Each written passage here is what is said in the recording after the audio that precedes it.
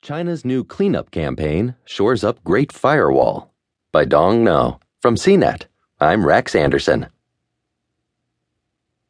China, on Monday, reinforced its Great Firewall by declaring virtual private networks, or VPNs, illegal unless they are authorized by the government. In China, popular sites like Facebook, Twitter, Wikipedia, or YouTube are blocked by the country's Great Firewall. Search terms deemed sensitive by the government are also censored.